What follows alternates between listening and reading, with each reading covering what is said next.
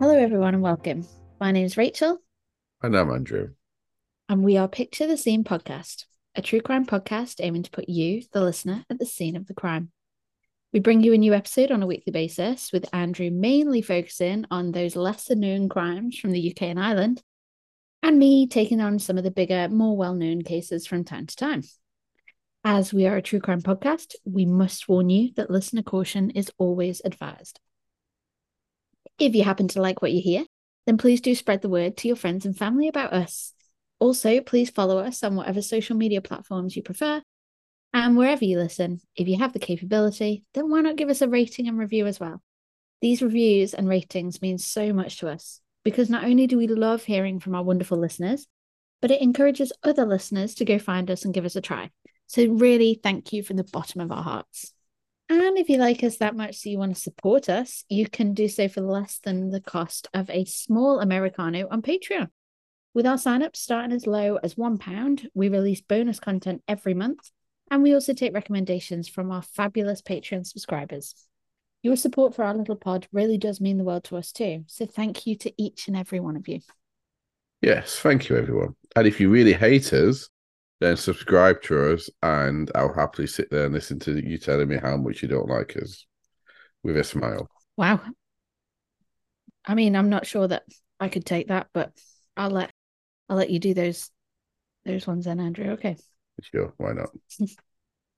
And finally, for now, the links to our social medias and Patreon can be found in the show notes or by visiting patreon.com/scenepod.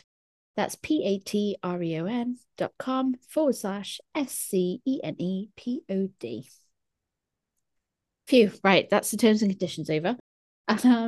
Andrew, before we get into it today, how have you been since we last recorded?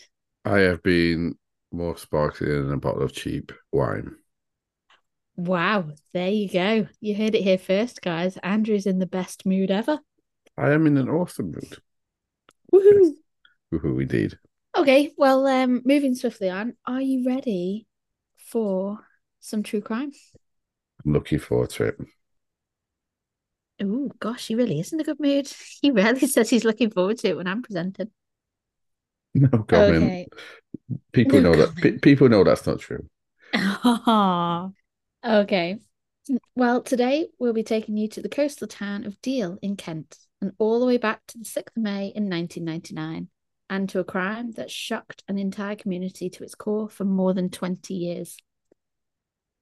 The weather was unseasonably cool for early May, with temperatures reaching highs of just 14 degrees Celsius or 57.2 degrees Fahrenheit.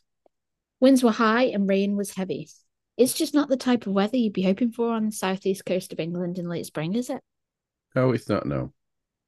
And in Deal, Kent, lived 34-year-old nurse and devoted mother, Debbie Griggs, her fisherman and self employed husband, 37-year-old Andrew, and their three children, 6-year-old Jeremy, 4-year-old Jake, and 18-month-old Luke, in a three-bedroom dormer bungalow on Walmer Street.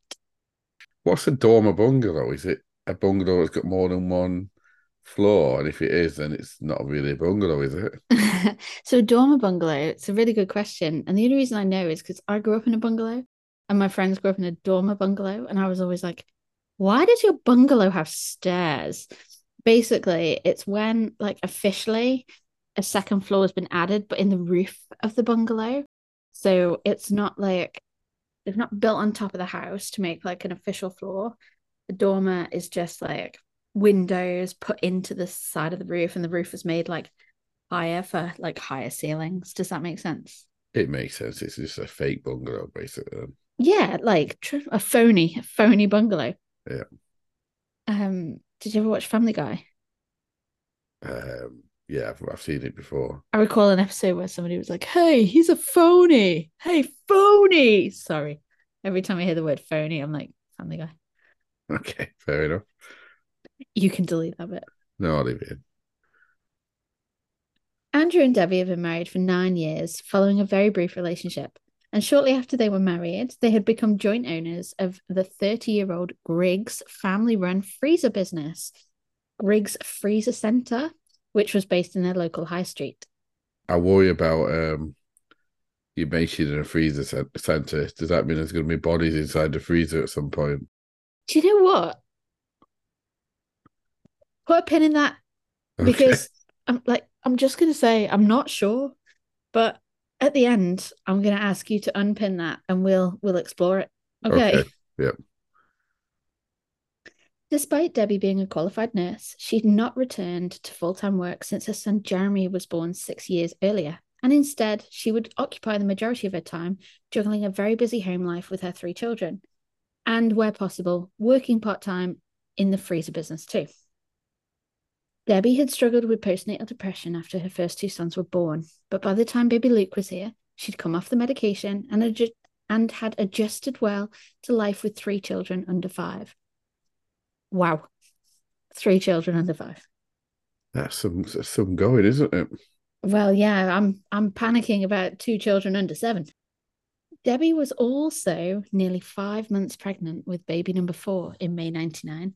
And you'd imagine her and husband Andrew would be excited to welcome another baby into their home. However, things were definitely not happy within the Grigg family. Just 2 months earlier, in March 99, Andrew had actually moved out of the family home following a couple of heated altercations with his wife, which led him to obtaining a non-molestation or anti-harassment order against her. Okay. I found that strange, like, you know, from the initial like research that I did on the case, I was like, oh wow, okay, fair enough. They've had some altercations, and obviously you always think the worst of husbands, but yeah, the husband had actually gone in for the orders against his wife on this occasion. I'm intrigued. Yeah, I mean, I won't really touch on it much more, but I will let you know what happened. It's not in the story today, but yeah, she'd actually bit him twice on 2 separate occasions, but he had goaded her. And the reason why I can say he'd goaded her was because it was caught on the shop CCTV that the police had obviously reviewed at the time that he was seeking the anti-harassment orders. Um, so yeah, like it's one of those, isn't it? 6 of one, half a dozen of the other, where you're looking at a case and thinking, yeah, you absolutely shouldn't have bit him, but like he was also taunting you to the point where, you know, Yeah. you're going to bite someone. No, I shouldn't joke. You should never bite someone. It's a bit of a strange um, method of attack as well, isn't it? It is, and I do think some people are just biters. Yeah, fair enough. Like, do you remember in football when Luis Suarez just bit that guy's ear? Yeah. Like, and yeah, you see, I'm pretty sure somebody got bit during a wrestling match as well, like a couple of years ago. WWE, like, fully bit, or it might have been a boxing match recently. Yeah, don't forgive me wrestling because that's all fake, isn't it? But Oh God, don't let Lee hear you say that. We had a full blown argument once upon a time because I said they were great actors. okay, Anyway, where were we? no idea. Oh, he got the molestation order. Yeah, I got it.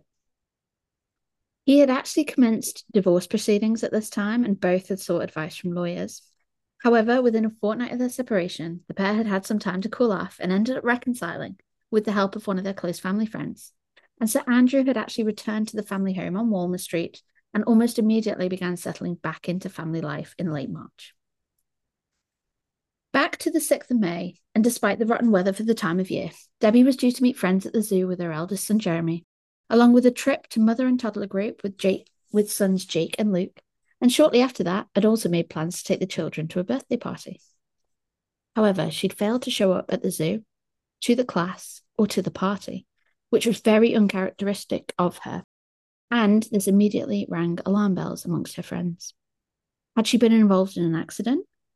Was she poorly sick and unable to get medical attention? What on earth could have happened to result in her not contacting anyone or just not turning up to see her friends? And you got to think, like, your friends and your family inside out, don't you, and their behavior. And you've got those friends that are always a bit scatty and forget, but then you got those friends that are like on the ball all the time, like diaries, plans, and all of that. And from what I read about Debbie, she was definitely one of those people. I mean, to have three plans in a day for three of her children would have required like meticulous, like, planning, lunch on the go and all of that's kind of stuff. So Yeah, that I was just thinking there was a lot planned, and had she bitten off more than she could chew? She had lots of plans, but like you say, if you make that many plans, you normally stick to them. It's when you've got an occasional thing you probably think I can't be bothered, don't you? yeah, I'd be wholly inclined to agree with that. Yeah, one plan in the middle of the day is easier to cancel than three back to back. After several attempts were made to contact her at home, her friends managed to get in touch with her husband Andrew at work. He then made the decision to call the police. It was time to tell them that Debbie had, in fact, stormed out the house the night before at around 11 p.m., taken £250 in cash and the family car, a white Peugeot 309 saloon, and she had not been seen or heard from since. You know what I always find? I know it does happen, Rachel. So don't tell me that it does happen. I know it does, but whenever you hear stories, like crime stories, people don't just get up and disappear. Especially when they've got families, and I mean they do, but when you've got like four kids and however many under five and whatnot, and that sort of thing, you don't just get up and disappear without telling a soul, do you? No, I think you might fantasize about it. Yeah, Like, let's be honest. But the reality of doing such a thing, you're yeah. absolutely right. Like, it's just not realistic. Initially, Andrew had not been concerned about Debbie's departure, having cited to police officers who turned up on the evening of the 6th to investigate his wife's disappearance that she'd left the family home on multiple occasions and had always returned to her boys within 24 hours. Whilst he believed this occasion would be no different, he felt he needed to call police due to her friends and family being so concerned about the welfare. So I kind of think he was almost like goaded into calling the police, and definitely not doing so because he cared massively about them finding his wife, but more like, oh, I don't want to do this, but I've been told I should, so here I am calling you. The skeptic inside me, Rachel, is also telling me that he might be doing it just so he doesn't look suspicious by not doing it. Well, yes, interesting point you're making there, Andrew. So when the police turned up, they were met with an extremely cool, calm, and patient individual. Not the kind of behavior you'd expect from a husband whose wife had gone missing and he'd been left to manage the house, the children, and his business for the last 24 hours. Something just wasn't sitting right. And like, I totally get that. If you've got all of those things to juggle, bearing in mind Debbie was pretty much 1999, I think it's acceptable to say, a stay-at-home mum. She'd have sorted the kids' lunches, getting them to school, playgroup, like wherever they needed to get going to. We're talking here about a man who's got to step in, away, take himself away from the family business. I mean, he's in work at some point during that day because that's where her friends managed to contact him, but you'd be up in the air, wouldn't you? Frantic, stressed. And I know there's no right or wrong way to behave when you're faced with a crisis, but yeah, I don't know. Well, yeah, you think about it when you're in a relationship and it's a long term one. Quite often, I mean, it could be a stay-at-home parent with their kids, so it could be someone who goes to work. But quite often, there's chunks of that other person's life, like when that the other person just accepts happens, and they don't really know the ins and outs and the effort that the person has to put in. It might be someone who has a really stressful job, but they come home to their partner and leave it at work, or it could be someone who's got several kids who their partner comes home and everything's just done. If you know what I mean, the kids have Yeah, been fed, they're ready for bed, and the other person doesn't see the effort that goes in all day. It could be many things, but so if he's suddenly just had to drop in and at short notice because she's just walked out apparently with money in the car and do what she does, then he's likely not to know what to do or what's planned. exactly. Yeah, thrown into a bit of disarray, hey? Yeah. As the hours turned into days and the days turned into weeks without Debbie making contact with her young boys, her parents, nor her sister, whom she spoke to regularly, or keeping doctor's appointments. Remember, she is 5 months pregnant, and her pregnancy had been classified as high risk due to complications with carrying and delivering her previous 3 boys. Oh, I forgot she was As pregnant. Yeah. Yeah, pregnant with the fourth child.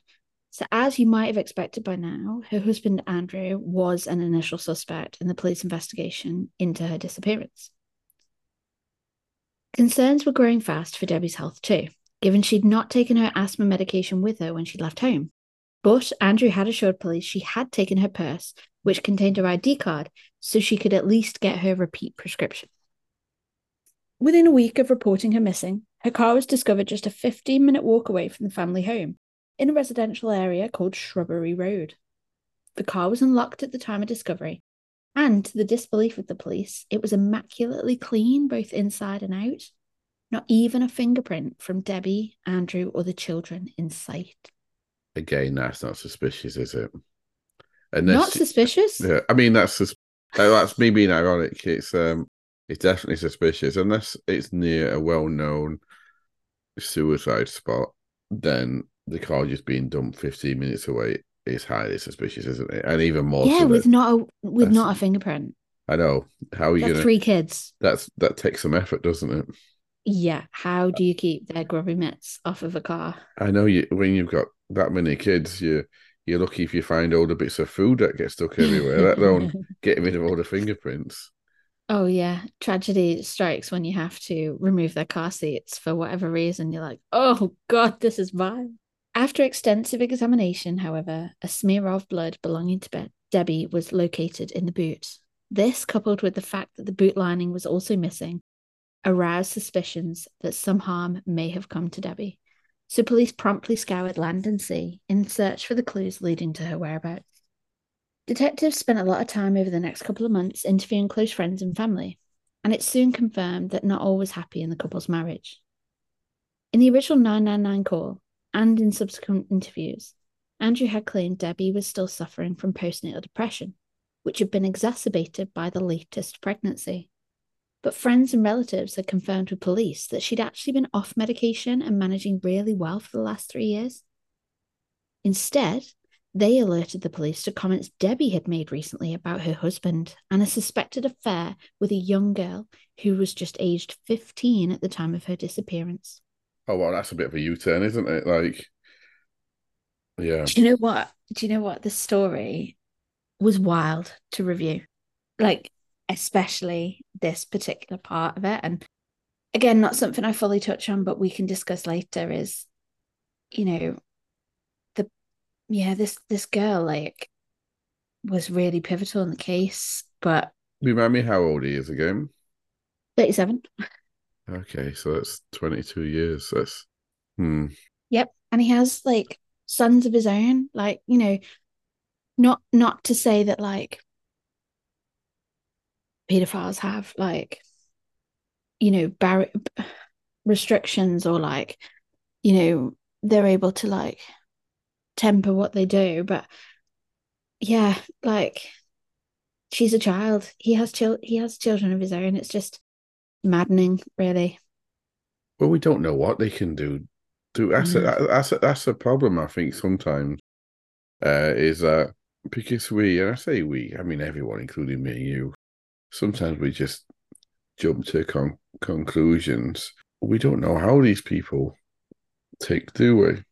Which is not a good thing because if you don't know how they tick, then it's harder to actually what's the word I'm looking for? It's harder to actually understand and counteract the horrible things that they do. Comprehend. Yeah. Yeah, no, I completely agree.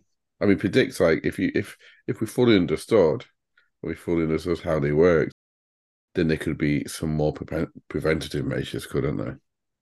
Yeah, and triggers that might alert people to early behavior, early Yes. signs. Yeah. Yes. But Um, just as an aside, dating a 15-year-old when you're 37 is definitely a sign. yes. And married. Yes. So just to clarify, like said a suspected affair, Debbie had a feeling that Andrew was involved in a sexual relationship with the child and that he was grooming her and seeing her up to 5 times a week. He would also flirt openly with her in front of his wife, Wow.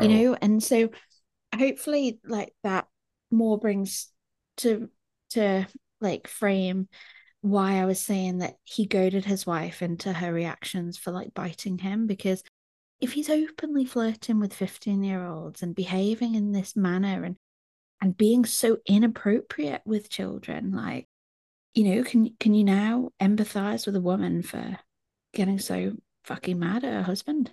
Yeah. Yeah, definitely. Yeah. At the time, Andrew confirmed that the pair were just friends and that his wife was mad for thinking anything untoward was going on.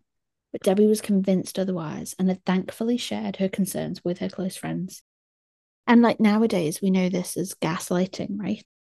But from what I read, certainly from the transcripts in court and from the sentencing remarks, he made her like feel a lot of her thoughts were crazy and that she was insane for like thinking a certain way. But also, he's trying to convince his wife that he's just friends with a 15-year-old. Like, I have nieces and nephews on my wife's side who are around that age, like 14, 15, and I do talk to them, but it's very short and very stunted because it's just two totally different generations, isn't it? Like, after I ask how they are or what they want for Christmas or something like that, it's not it's like or how they're doing in school, that type of thing. You can't really, how are you supposed to strike up a friendship with such a big age gap? For No, when someone's a child anyway, obviously you can be, two adults could have that gap and still be friends because it's a different thing, isn't it? But yeah. no, you're completely right. Like there's such a big age gap and divide between them that you'd, yeah, you would be massively concerned about like a friendship striking up because they wouldn't share like similarities with like hobbies and things like that. Just a bit crazy. Yeah. At this point, deep into the investigation, police had already noticed Andrew's behaviour was growing increasingly concerning following the disappearance of his wife.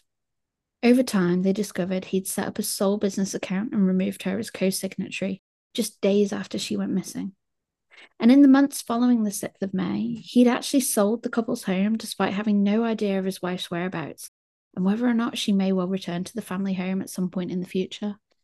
And again, I know that there's no like rule book on how to behave or engage when something crazy happens in your family, but when someone goes missing, surely the last thing you do is move out the house because if they've had a moment where they forget who they are, that they want to escape it all.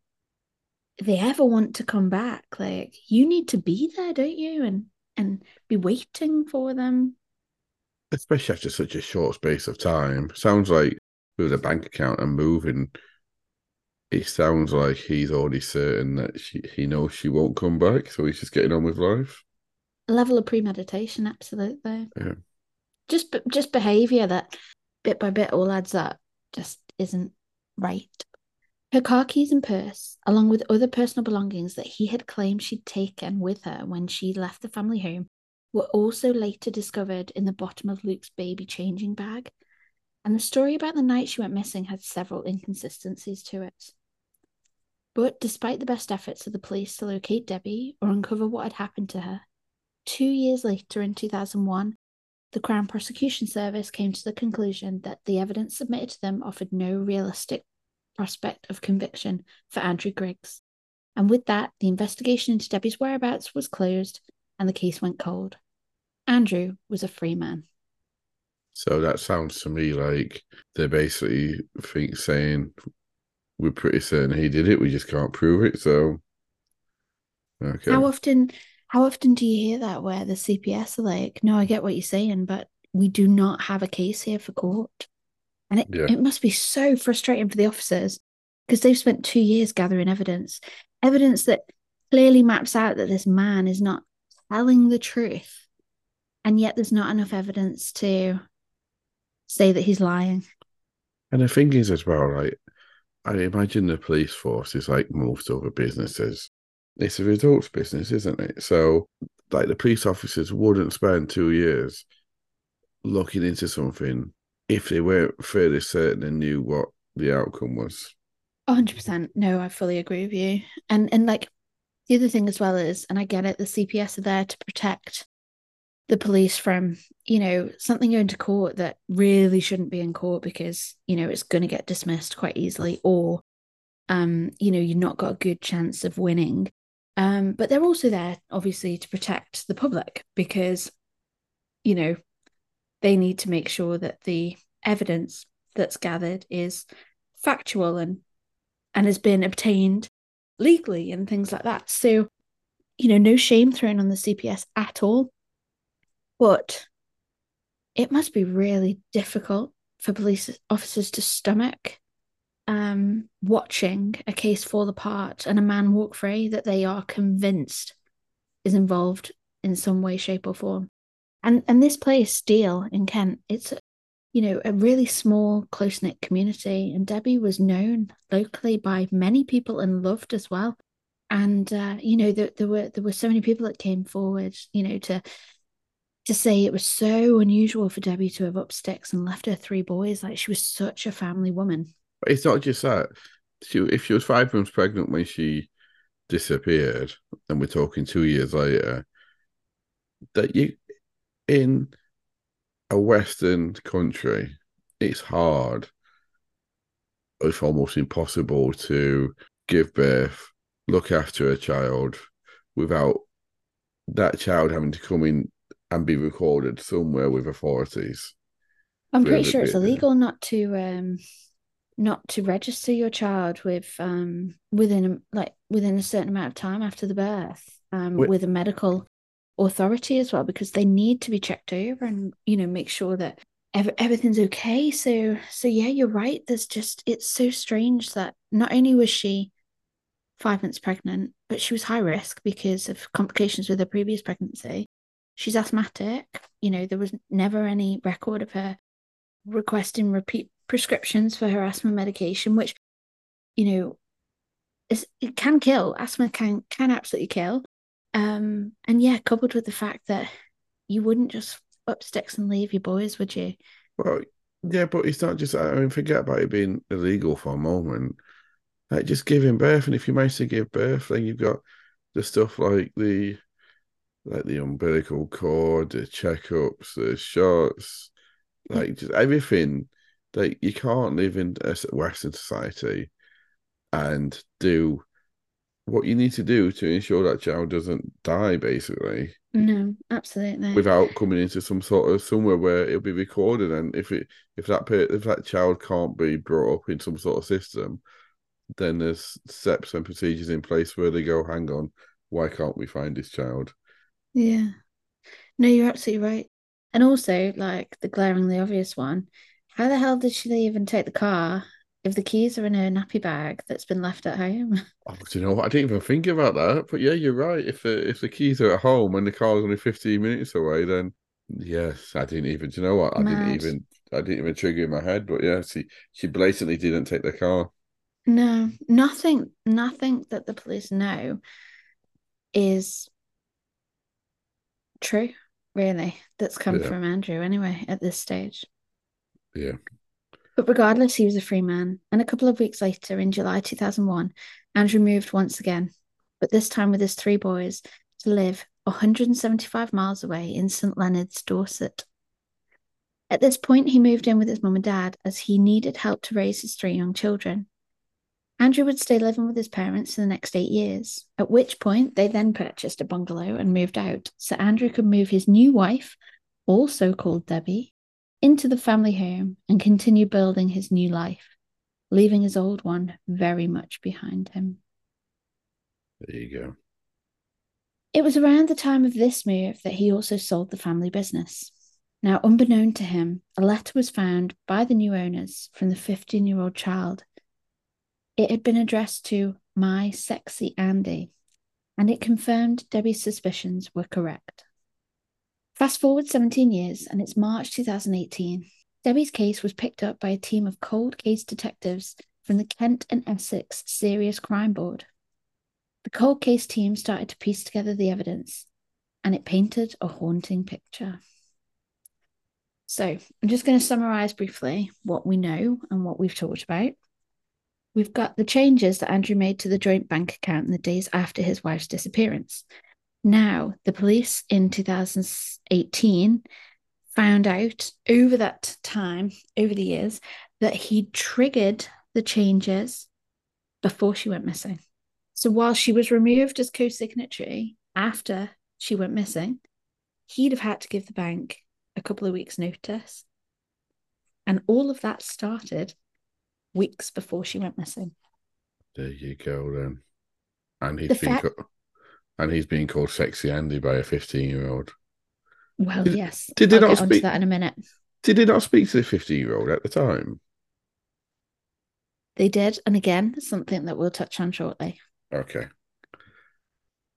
Bearing in mind as well, we know that they located the nappy bag with her purse and keys in, meaning that she hadn't run away at all. Like she had no means to run away. She didn't have this cash that he said she had because that was in her purse. And she didn't have the keys that he said she'd driven the car away in. There were witness statements coming together that confirmed that a Peugeot 309 had been seen reversing from the Griggs' driveway at around 4 a.m. that morning. And various witnesses had seen the car driving around in the middle of the night at various locations when Andrew claimed that she'd actually left at 11 p.m. Right. And what really haunted me about this is if Andrew was reversing that car at 4 a.m. in the morning, because he'd have no reason to lie to the police that Debbie wouldn't have left at 4 a.m. If he was seen reversing that car at 4 a.m., we would presume that at this point she was dead. He'd have had to leave those three boys in the house on their own, Yeah. wouldn't he? Well, if you think about it, if the next day he was made to phone the police, he would have A, had to kill her, B, had to get rid of her body, but then also had to meticulously clean that car somewhere where people couldn't see him doing it. And a lot of these things, if not all of those things, pretty much impossible to do if you've got three kids with you. Agreed. And it's purported that all of that was done in the middle of the night. And then finally, all the inconsistencies with his story, which were pieced together from police interviews and conversations with friends and family. So, obviously, after the 17-year period when the case had been cold, the police had come at this with fresh perspective. And as we often see with these kind of cases, they'd mapped everything out. And whilst the police had originally gone to the CPS in 2001 and said, we think we've got a solid case here, the cold case team were able to layer in some of the stuff that was found since then and really bring the case to life. So the much needed break that came in the case would actually come from both of his victims. So first off, the handwritten love letter from the 15-year-old child, which was found after he sold his shop. It detailed explicitly how the pair had engaged in sexual activities over the course of 18 months, which was entirely illegal given her age. And this proved Andrew's ability to lie to the police and not disclose relevant information, right? Yep. And then there were Debbie's diary entries. Now, she was encouraged to keep a diary after engaging with that divorce lawyer back in March 1999, if you remember, when he left the family home. Yeah. So extracts from her diary, which had been found in the years following her disappearance, really uncovered the problems with their relationship. So I'm just going to read you a couple of extracts now. Everything we have together is in fact his, and I'm only allowed to enjoy anything that is a joint matrimonial asset by reason of being with him. He does not let me go out by myself. His needs come first. He tells me I am sick and mad in the head. She would also regularly describe him as bombastic and bullying. And then quotes, if things do not go his way, he gets very nasty. In one of her last entries, she also commented on the fact that he'd kneed her in the stomach, despite knowing she was several weeks pregnant. Well, And to police, this showed that he had the ability to cause harm to his wife. and also it was a controlling and abusive relationship as well. That's how, if you was to take away, if you were to read those diary descriptions, not knowing anything about this, someone just gave you independently to read, you'd say it's a stereotypical description of a controlling relationship, an abusive relationship.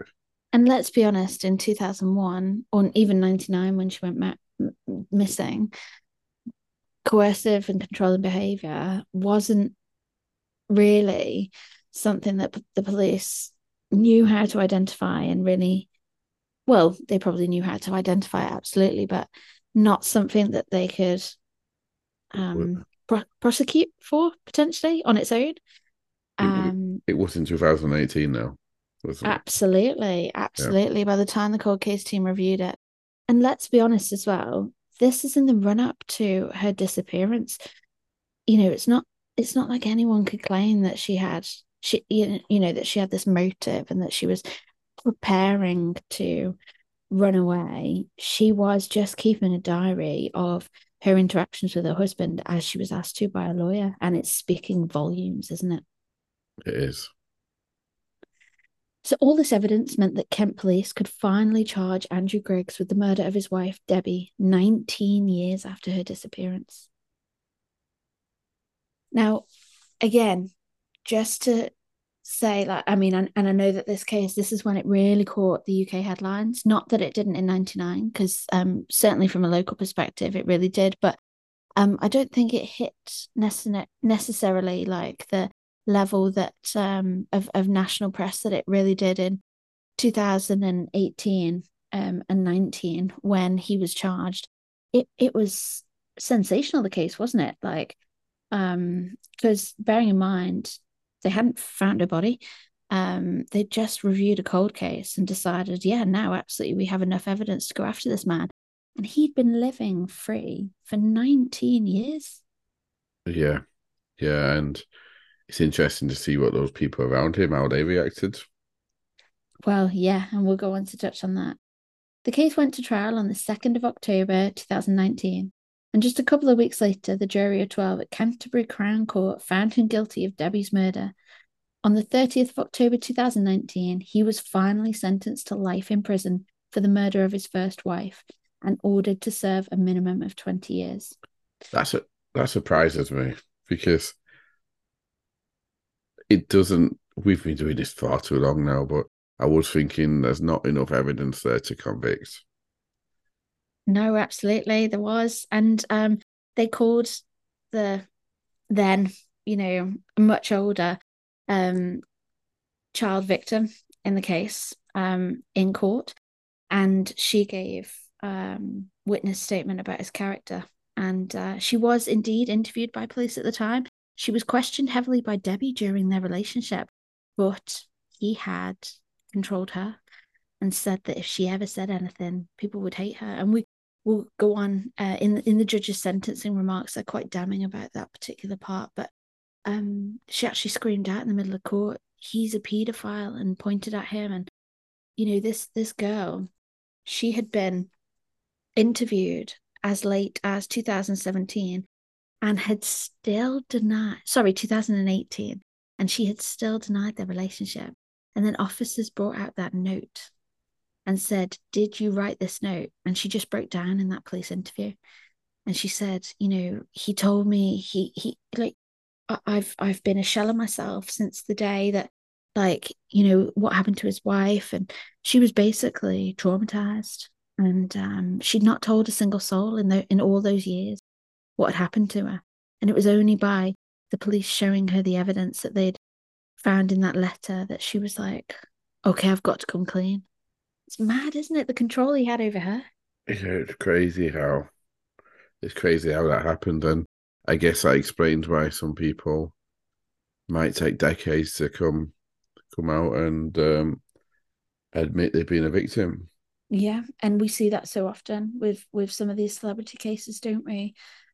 Where people don't feel brave enough because they just don't think they'll have a voice. And not, it doesn't even have to be a celebrity case. It can just be someone on the street, that they've been a victim of abuse, and they're just paranoid about the fact that no one might believe them, so they'd rather stay quiet, and it's heartbreaking. Yeah. In July 2022, Andrew Griggs's appeal was heard, with Michael Megarian, QC, suggesting that the murder conviction was unsafe, with at least 6 grounds for appeal. The Wow. main one being centred around the fact that Mr. Justice Spencer should not have allowed evidence relating to the allegations of Griggs's sexual relationship with a teenage girl to be presented at the trial. He argued that omission of such evidence caused prejudice against Griggs when it came to the jury deliberating the charge of murder. The fact that a man is being unfaithful to his wife does not automatically give grounds that he had a motive to kill her, he would say. That is unfair and unreasonable chain of reasoning. You can see, I'm not saying it's right, but it sounds like a plausible argument to make if you're in a court of appeal, doesn't it?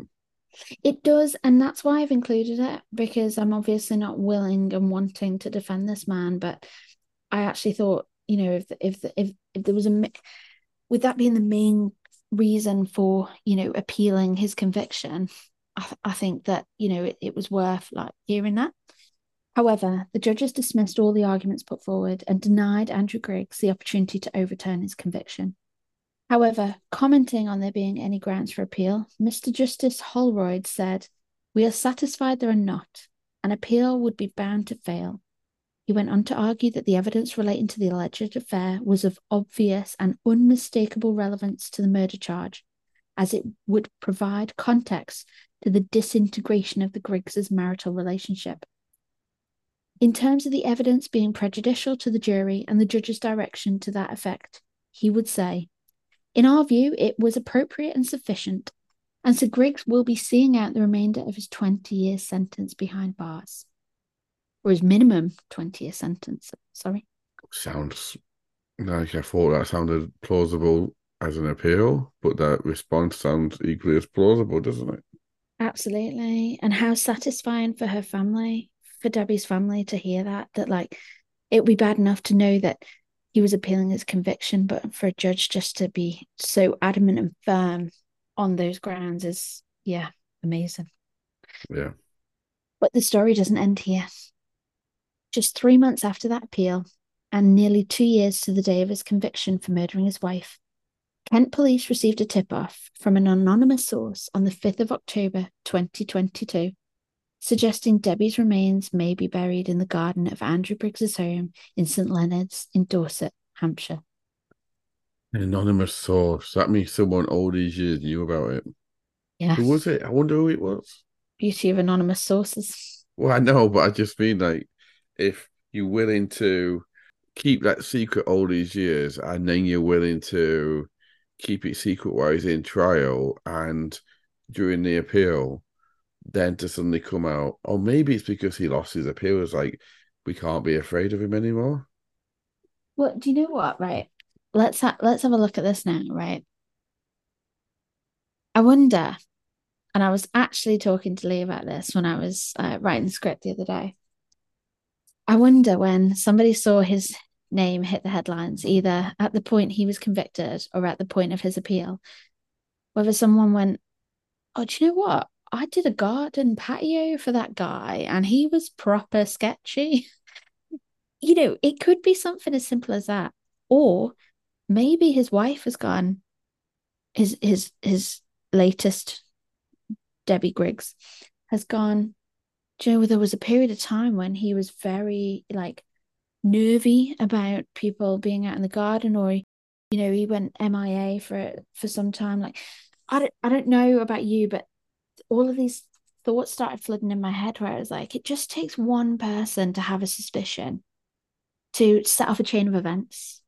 I guess so. But he'd have had to move that body at some point after he moved Well, because we will touch on that in a moment. maybe it was his parents because his parents lived in the house or in the bungalow, didn't they, at the time?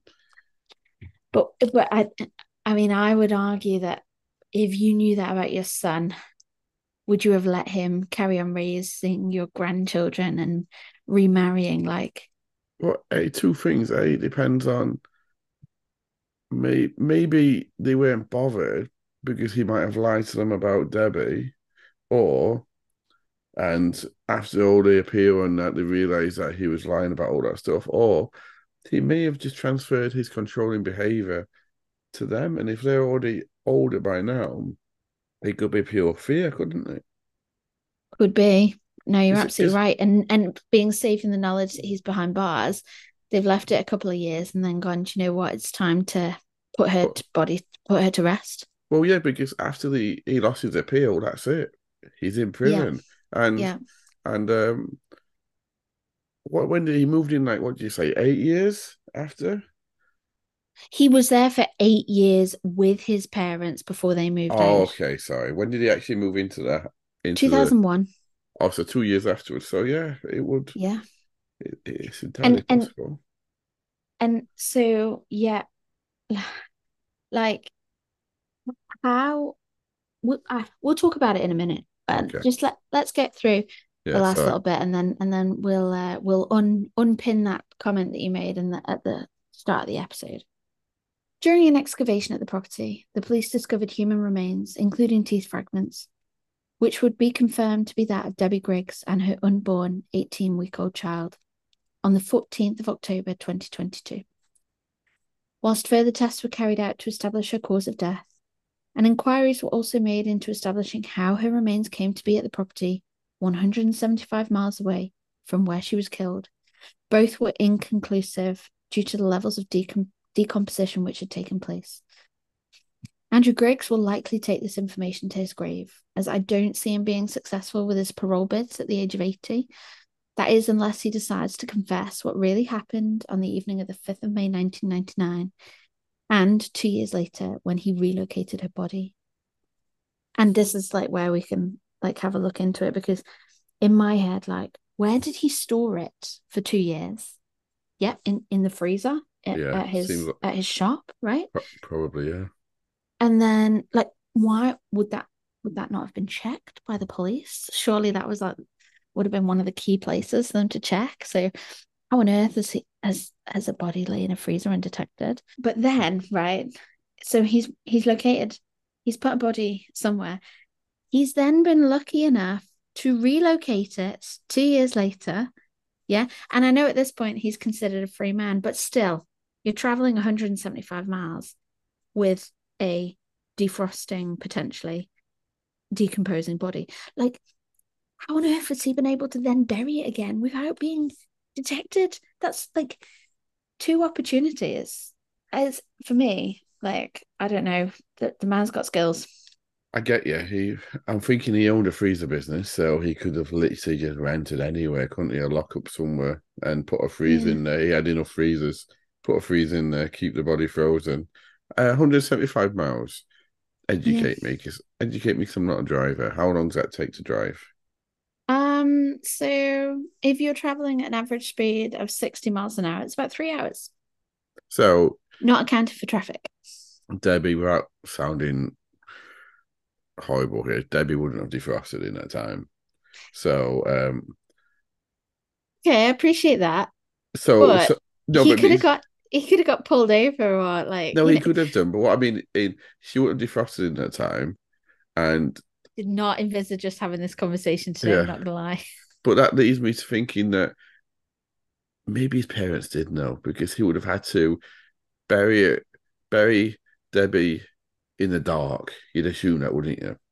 Bury Debbie in the dark, or pre-dig the hole and fill it in the dark. You're not going to do that in the daytime, are you? As a high risk strategy, Yeah. telling your parents that they're But how else would you explain digging a big hole in the garden oh, and fill it in? I'm not disagreeing with you. Oh, do you remember that case? Do you remember that case that we covered where the guy was end up moving to Australia and Yeah. he killed his wife and he kept her in a freezer? So it could have been a case where he didn't bury her straight away. He took her with the freezer and then plugged it in the shed or something. And after his parents moved out, then buried her. Yeah. I mean, we'll Anyway, never know, right? There's no, we so won't. many, there's so many things that may have happened, but I truly believe he won't be given parole without admitting like what happened to her. But he was willing to never tell anyone that she was buried in his back garden. So what's Yeah, to say he will ever want to be honest about how she came to be there? yeah, true. As is the case with so many episodes we write and record, my heart really goes out to the children and families that have been impacted by this horrible case. And what I mean by that is, following his conviction, Jeremy, Jake, and Luke Griggs, sons of Debbie and Andrew, took to Facebook in early 2020 and launched their appeal to find our mum. They were pleading for the public to provide information which might help locate her. The boys wrote on their social media site, "This page has been launched for the sole purpose of finding our mum, Debbie Elizabeth Griggs, in brackets Cameron, who we believe was not murdered by her father, but is still alive. It has not been set up to cause upset or distress. Every human on this planet is permitted to have an opinion. That is their right. We respect that right. All we ask is that you, in return, respect ours. We are interested in finding our mum. Please like and share so that we can reach as many people as possible in the hope of finding our mum. Thank you." Oh, that's heartbreaking because they were still hanging on to the thought that she was still alive, like Yeah, 21 years later. So they would have and been all been adults by then, wouldn't they? that she had abandoned them. Yeah. But they still And wanted to find her. yeah, and the boys were in denial that their father had anything to do with her disappearance. They were, like you say, adamant that she was alive and well.